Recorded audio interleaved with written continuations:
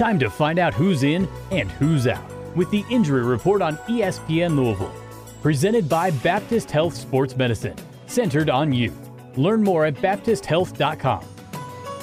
All right, welcome in. ESPN Louisville and Baptist Sports Medicine have partnered up to bring you the Injury Report heading into this week's Bigs game. Today we're joined by Dr. Mark Puckett of Baptist Sports Medicine to give you a rundown of all the injuries throughout the sports landscape. Dr. Puckett, how are you? Doing great. Thanks for having me. Oh, of course.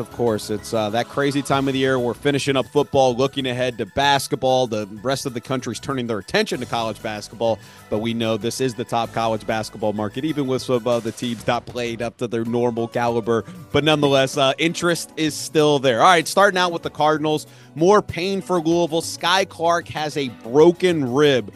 Look, I've had issues in the past where I thought I'd broken a rib, and it's one of the most painful things that I've ever felt, and it wasn't even broken. Yeah. I can only imagine what it's like for a Division I athlete, maybe trying to fight through this and going through practice and getting bumped and going over screens. Just how painful is it with a broken rib, and is there anything you can do, and what is the timetable for that recovery?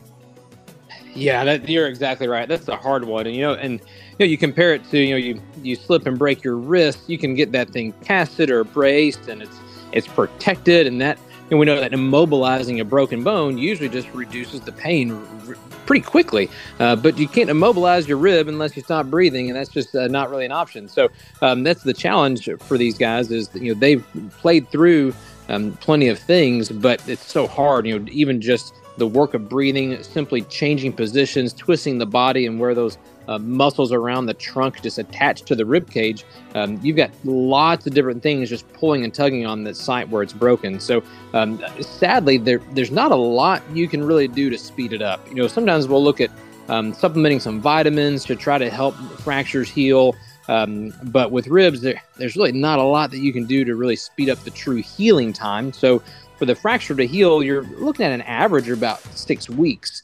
Now, sometimes you'll see a guy have a broken rib and it settles down enough where it may not be fully healed, but it's healed enough to let them give it a go. So sometimes you'll see guys come back sooner than that, and they'll just kind of tough it out and see what they can accomplish.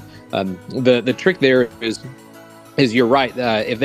He's announced this, he's made it public that everybody knows if he comes back kind of early, they know to give him a little extra bump and they might slow him down. So that's going to be a challenge there if we try to pull that off. Well, I remember actually yesterday, Luke Hancock was talking about it with Mark Ennis about if somebody knows that you have a slight injury, said he's not saying he's done this, but he knows for a fact that there's been things where some folks have maybe tried to go after that side or that injury. So yes, in the sportsmanship game of high-level college athletics, sometimes they're looking for things like that. All right, down the road, Kentucky fifth-year forward Trey Mitchell has missed the Wildcats' last 2 games. He gave it a try last night. We'll get into that here in a second, but he had a back issue.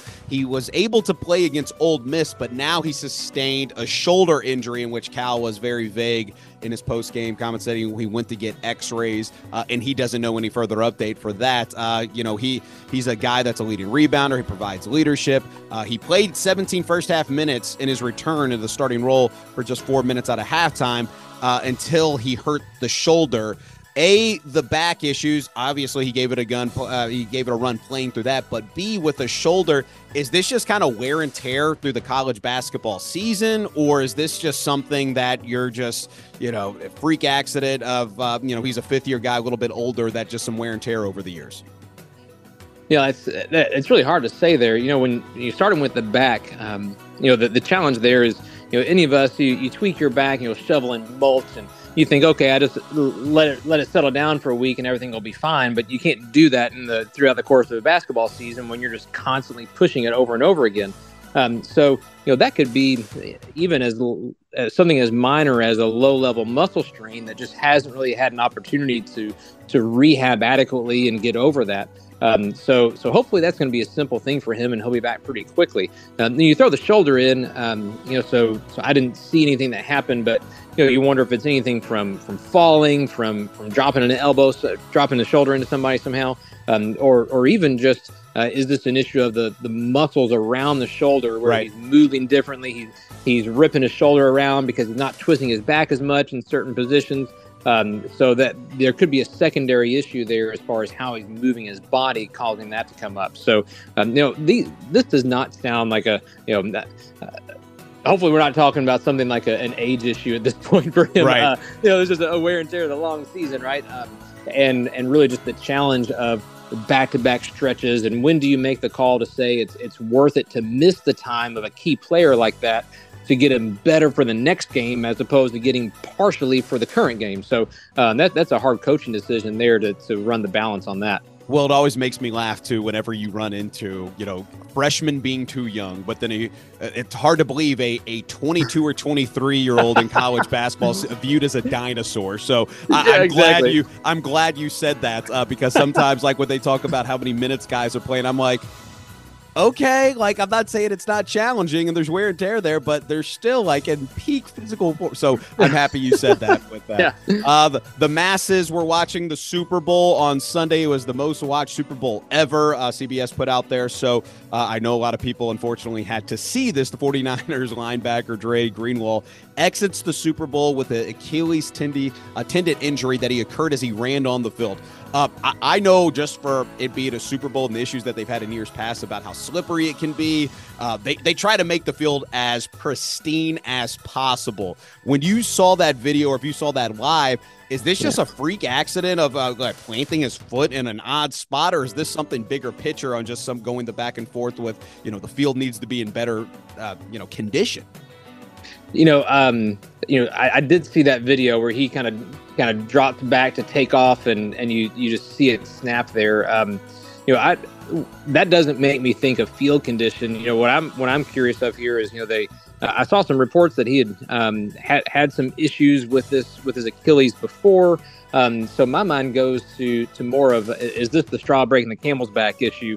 With his Achilles, has he been nursing along some injuries that he's been trying to rehab and work through, and unfortunately just before he could get to the end of the season and really get it good on the off season, that it really just didn't make it.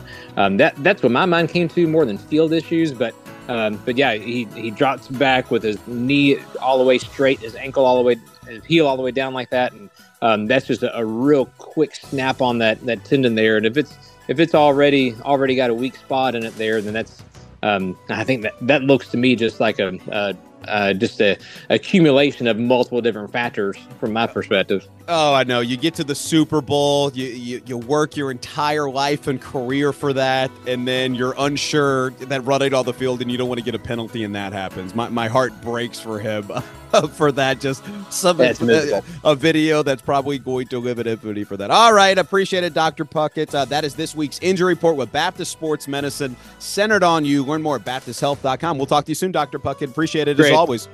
Thank you. Have a great day. All right.